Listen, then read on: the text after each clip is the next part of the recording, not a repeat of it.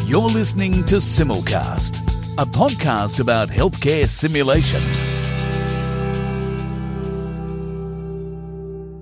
Well, welcome to Journal Club Monthly Podcast for August 2018. And today, our regular listeners will notice we're not as we normally do this. I'm here. I've invaded the Journal Club podcast, so please email your feedback on that. I'm really welcome to have all the complaints about taking over from Ben, who usually does such a fantastic job on it. But that does let us have Ben and Victoria as more guest-framed position. And the other thing that is quite unique about today is we are dual recording. We're recording live at DFTB 18, and we are recording the actual August monthly podcast. So we're kind of trying a few bits and pieces. So just to prove that we're actually here, can everyone give us a big round of applause and make some real...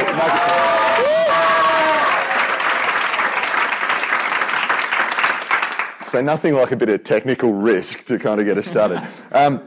So today we're going to do our normal format, and I'm aware that some of you guys in our physical audience won't necessarily be familiar with that. So as Ian just alluded, each month we do Ben facilitates a online asynchronous journal discussion and then comes up with a summary, and then we do a recap of essentially what the discussion was around that. So this month's paper was one called Intellectual Streaking: The Value of Teachers Exposing Their Minds and Hearts, and it was by Bierman and Malloy and published in Medical Teacher in 2017. So, Ben, do you want to take us through a little bit of an overview of the paper and sort of what drove you choosing it and the discussion for the month? Yeah, absolutely. So, look, this paper is very much kind of an editorial or opinion piece, and I guess some people might feel that decreases its validity, but I also think it's a beautiful conversation starter on something that's really dear to all of us, or something that we really worry about sometimes.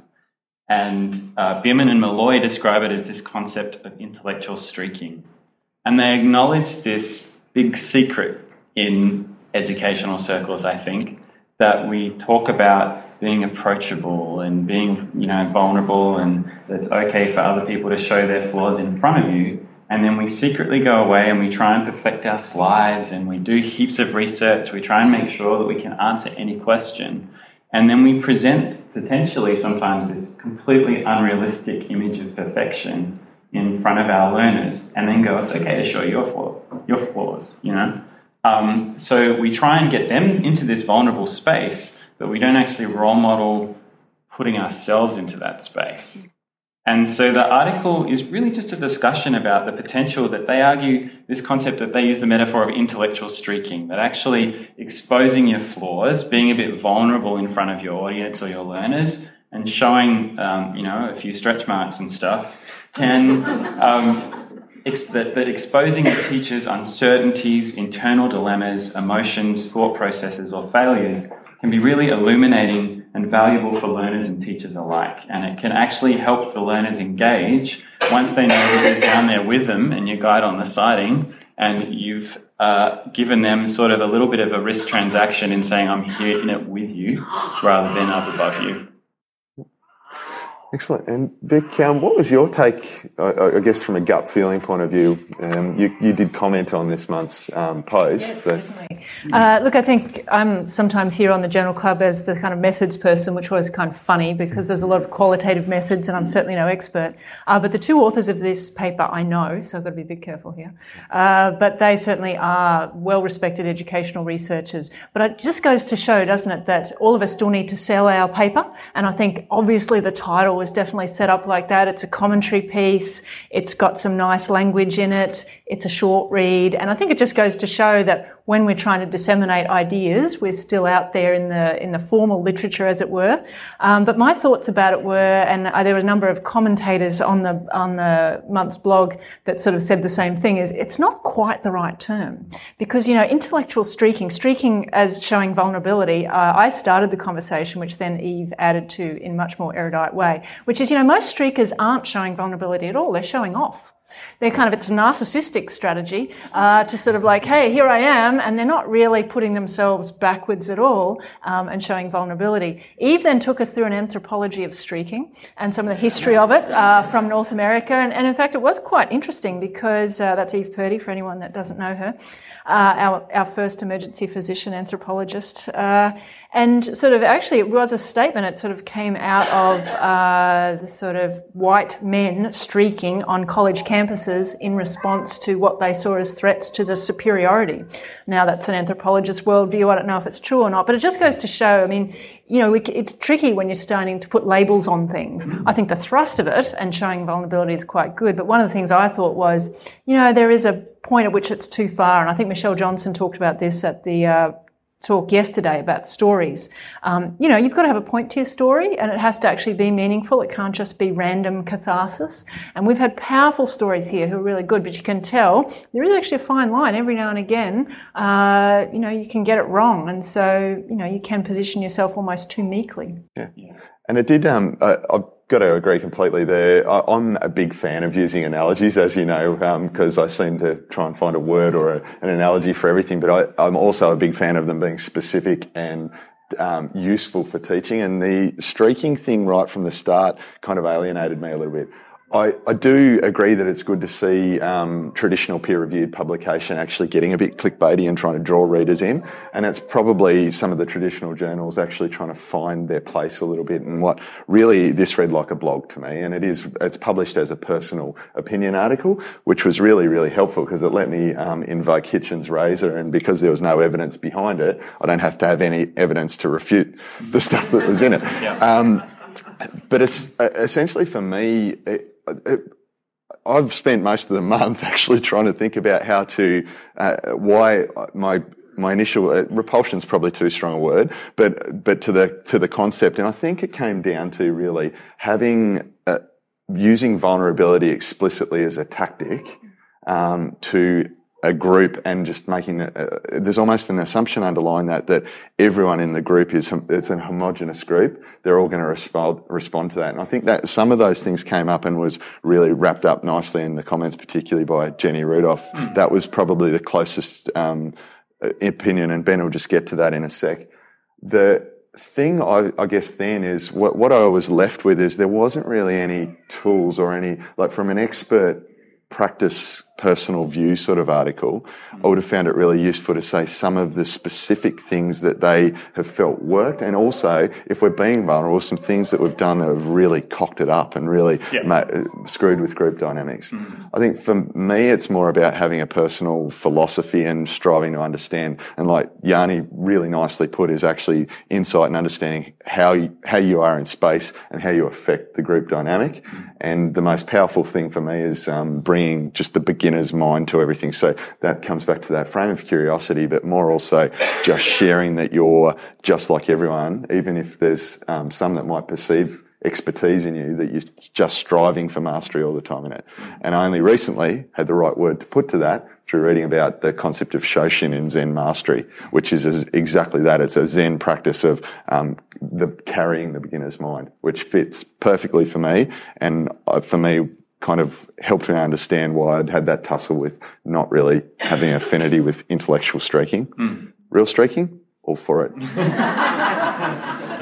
So Ben, what have the other people said online this month? Yeah, well, I think you've kind of summed up the journey that we went through as a conversation as well. So I think we started out as streaking is good, it's very useful. And so a lot of people really valued the benefits of that. So Shannon McNamara, Mel Barlow and Janine Kane started about discussing, really validating the importance of the article and just allowing us to be vulnerable a bit. And they talked about the yin of vulnerability and the yang of maintaining learners' confidence and the difficulty between negotiating that conflict.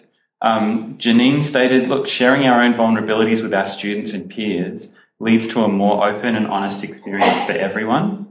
And then Glenn Posner kind of reframed it a little bit, and he said, actually, this is really kind of an established debriefing technique, which is this concept of normalization, but this time you're doing it from a personal level. So you're going, the facilitator is not only telling participants, this happens to learners all the time, they're saying this happens to me all the time, and that's just evening out the hierarchy a little bit.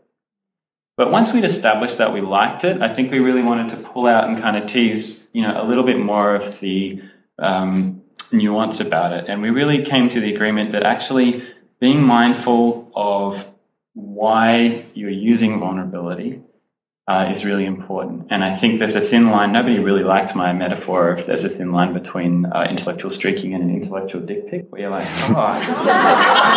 I loved it. Yeah. But you can go too far.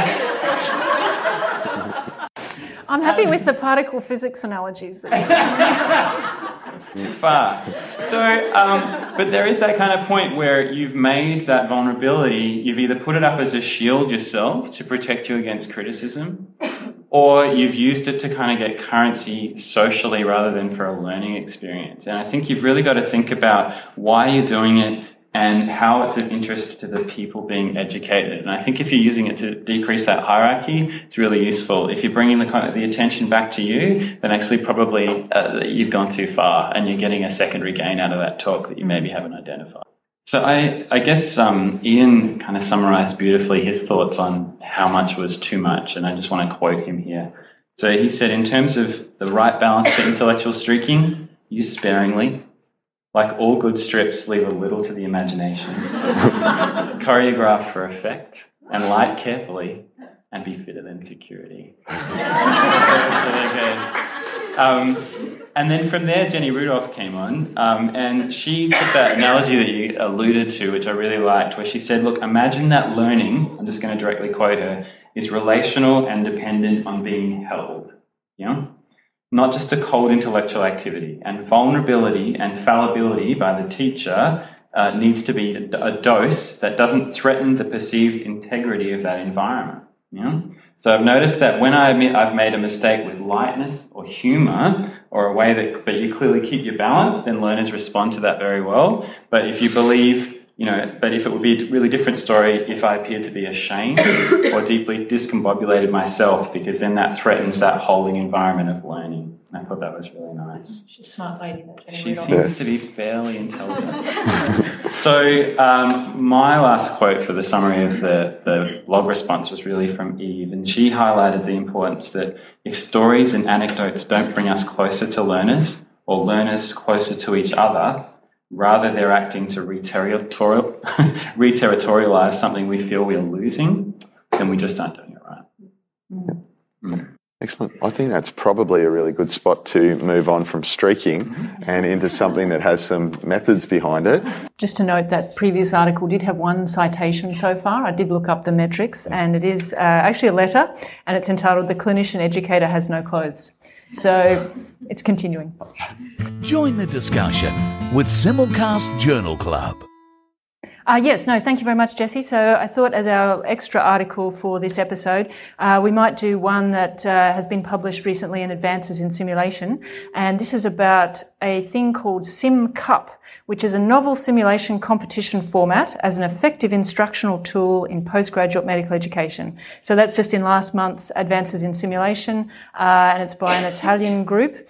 And just so people know, Advances in Simulation is an open access journal, and we do have a collaboration with them where we feature some of their articles.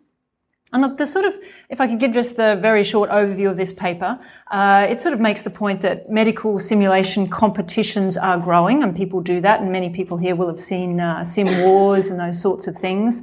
And they ask the question, is this an effective educational format? And they say yes. So the paper sort of starts out with a little bit of a background about saying sim training is good. We've got millennial students now, in quotation marks. They love gamification. And they quote a couple of other articles about Sim Wars in particular by a couple of the people that we know and have been on Simulcast before, Damien Shield being one, Scott Weingart being another, that say they've been demonstrated to be effective. So the way they went about examining this was they run this thing every year called SimCup, and teams of emergency residents can nominate to participate in it. So it's a 2-day event, and on the first day they have a variety of actually probably simpler scenarios, often where they have to do procedural skills things, and the best teams from that day then emerge to do a more Sim Wars style competition on day 2.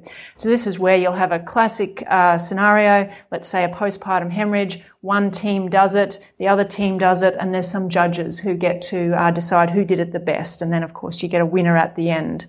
And I guess sort of tagging onto the vulnerability issue here, it was interesting to read about how they actually went about their judging, and they called it a plenary critical reflection, which I think means you get debriefed up on stage in front of everybody. So I'm going to come back to this at the end, because I think one of the things apropos this previous conversation is how do we measure harm that happens in this? And I think that is a little question here. As one who's conducted one of these plenary critical reflections in front of 1,700 people at SMAC, it can go not well sometimes. So what did they use as the measures? So they basically took all these residents who participated and they asked them two things. One was, what was their satisfaction with the simulation experience? And that is apparently a validated scale. And then also, what was their self-perceived confidence? So they asked them that before the scenarios and then after the scenarios. So there was no actual objective measure of their performance. You'll be surprised to know that their results, they got 10 out of 10 for satisfaction. Plus minus a little bit, but 10 out of 10.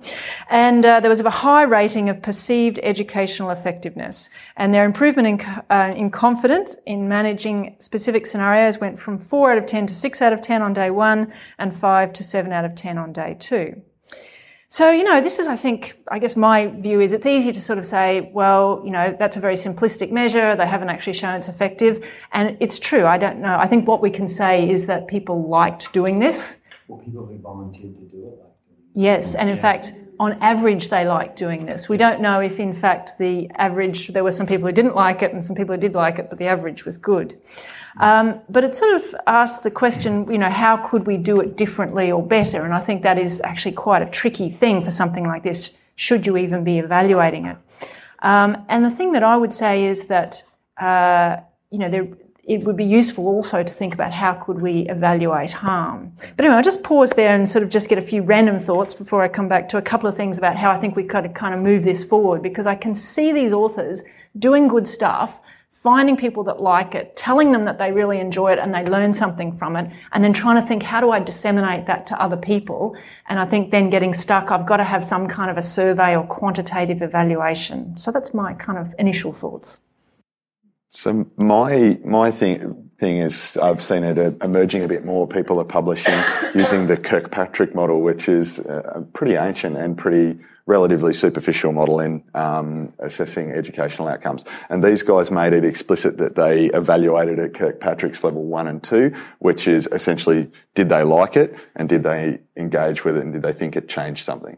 Not was there an observable change, and then as level 3, and then level 4 would be, was there a system behavioural change in situ that arose out of it, which are the higher level, very difficult things to measure, and certainly with this sort of size. The guys that they didn't actually reference, which would be quite interesting, given that it was self-perception was a huge thing, was Dunning-Kruger. Asking a bunch of learners, we know how unreliable learner perception of performance is. It's just a strange thing to actually use as an evaluation that learning has occurred. And that said, I think it's great that people are publishing what I'd refer to as local small work to contribute to these areas, just so that we're actually critiquing it, discussing how could it be done better. So yeah, and interestingly, it's actually really a 2-. So if you look at Kirkpatrick's model, 2 actually is a change in knowledge. Whereas 3 is a sort of application, and this is a perceived change in knowledge. And as you just rightly pointed out, the literature it's tricky on the perception of confidence versus the actual competence, and there's a vast mismatch. That said, there are things like self-efficacy, which are real things. That's not just a thing. So I think this is really hard, and to represent it as a number, I think unfortunately just doesn't do it justice. But I can see why people do, because it's hard to capture the depth elsewhere. Ben? Yeah, I think I've converted to the church in terms of understanding that and I think for a lot of our audience, we will want to share something that we think is cool, and then we have been we've been trained to do some RCTs, and that validity equals numbers. And so you try and do the right thing, and I've done it myself. You go out, you roll out a whole bunch of Likert scales, you ask people if they liked it, you turn that into a number, and therefore you have validity. And that's completely understandable. I would have loved to see the same paper take a what you would call a qualitative approach, where they actually interviewed maybe the people who participated and had a really good long chat and explored, well, what were the things that were good about this rather than it just being fun? And what were the things that you actually learned with specifics, please? And was actually, even though it was fun, was there actually anything a little bit bad about it? And how did you feel a week down the track or 2 weeks down the track? And I think that would have helped me learn more from what they were trying to share than seeing that people liked it when they volunteered. And I think there's even another test that people are putting onto things now, and that was, is it worth it? Like, yes, you enjoyed it, but was there return on investment? If all these folks had to travel to the competition, only some of them got to do day 2, the numbers of instructors that they had, so there was one instructor for every 2.5 participants, this is an expensive exercise. And a bit like our previous one, sort of setting up our team-based ward emergencies, you've got to think really hard, is this the only way for people to learn how to do a lumbar puncture? And probably not. Is it a way to get people wholly engaged? Maybe. And so coming back to that dissemination issue, I think this is where it is nice that there are now some avenues like MedEd Portal and others where you can kind of publish ideas, works in progress, and not think, I've got to prove that it works. Because works is such a term that's so difficult in a lot of these educational outcomes. It works for a group of people at a certain time, in a certain context, with a certain outcome that you have in mind. And I think it would be nice to have vehicles where you can sort of say, have a look at this. If it's going to work for you, then take it. But we're not going to pretend we've proven it, because that is also a very difficult thing to do. Yeah, and I guess for me it was really interesting because I actually quite enjoy being a participant in simulation challenges. I've done it a few times, but I'm also conscious that I'm quite self-selecting to do that. I'm socially facilitated in those situations as well, where I'll actually enjoy being evaluated and having my skills tested as part of a team. That Sim Cup is a self-selecting group of those sorts of people as well. So it's difficult to actually generalise anything out of it. It was with some curiosity that I read it, because we are about to run probably the most psychologically unsafe simulation that I've ever been involved in at Resus Toronto, an escape room simulation. But again, that is purely being represented as nothing more than a game, and it's self-selecting participants for it. And it's made overt from the start that it's largely impossible, or it's can be impossible to solve. So again, the professional identity isn't being carried into that or threatened. So hence, this is why we went with the Sim Cup paper, because it does still follow this theme of vulnerability, albeit a tenuous link, but I like to have a bit of a link between the two. So if we're happy to put a lid on that. It's quite a real thing. I mean, there are some simulation conferences who have actively stopped doing Sim Wars because there was a very strong feeling about the psychological unsafety of it. So, I don't think this is new, whereas some others have definitely persisted. And it's interesting to see, in my experience, the emergency medicine critical care groups are still like, yeah, go for it, Sim Wars. Yeah. Whereas the educational groups and conferences have kind of backed off it a little bit. I don't know who's right, but it's been interesting to observe. Yeah, and I guess that's the tussle. Is it a game, in which case we should clearly frame it as that, or is it actually a valid learning experience, in which case we really need to be careful about thinking about the professional identity threat to the participants. So awesome. We're happy to put a lid on that and move on. Thank you, Vic and Ben. But before we go, can you just give us a bit of a preview of what next month's Journal Club has to come? So I did just want to highlight that in the next couple of days we'll publish, or when we've got time to edit the sound, we'll be publishing this podcast, but also our PDF summary. And that has an expert opinion from Jane Stanford, who lots of the people in the audience will know because she's the educator for educators on APLS. So a lot of us, Jane has been the first introduction to educational theory and learning about learning and how we teach. And she really took that article about vulnerability and tried to throw it back a bit and said, actually, it can help the teachers as much as it can help the learners. So it's really well worth the read if you download the PDF when you come to the website.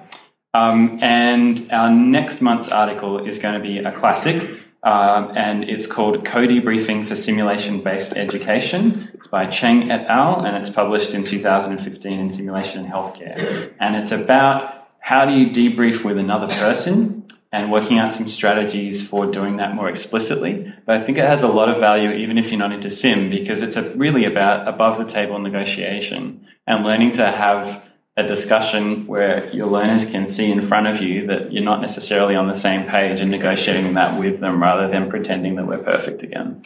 And what's happening with Normali? Yeah. So there's a little inside joke there that the case frames, the case stimulus for the Journal Club monthly thing is Ben has flourished as a semi-romantic author in these cases, and you will see if you juxtapose each month's case, there's a thread and... Yeah, so it's kind of adding up to a romance novel. So we shall see. We shall see what happens. Okay. Yeah. On that highly pseudo-academic note, we'll draw the first ever DFTB Live Simulcast Journal Club to a close, and thank you all for being part of it.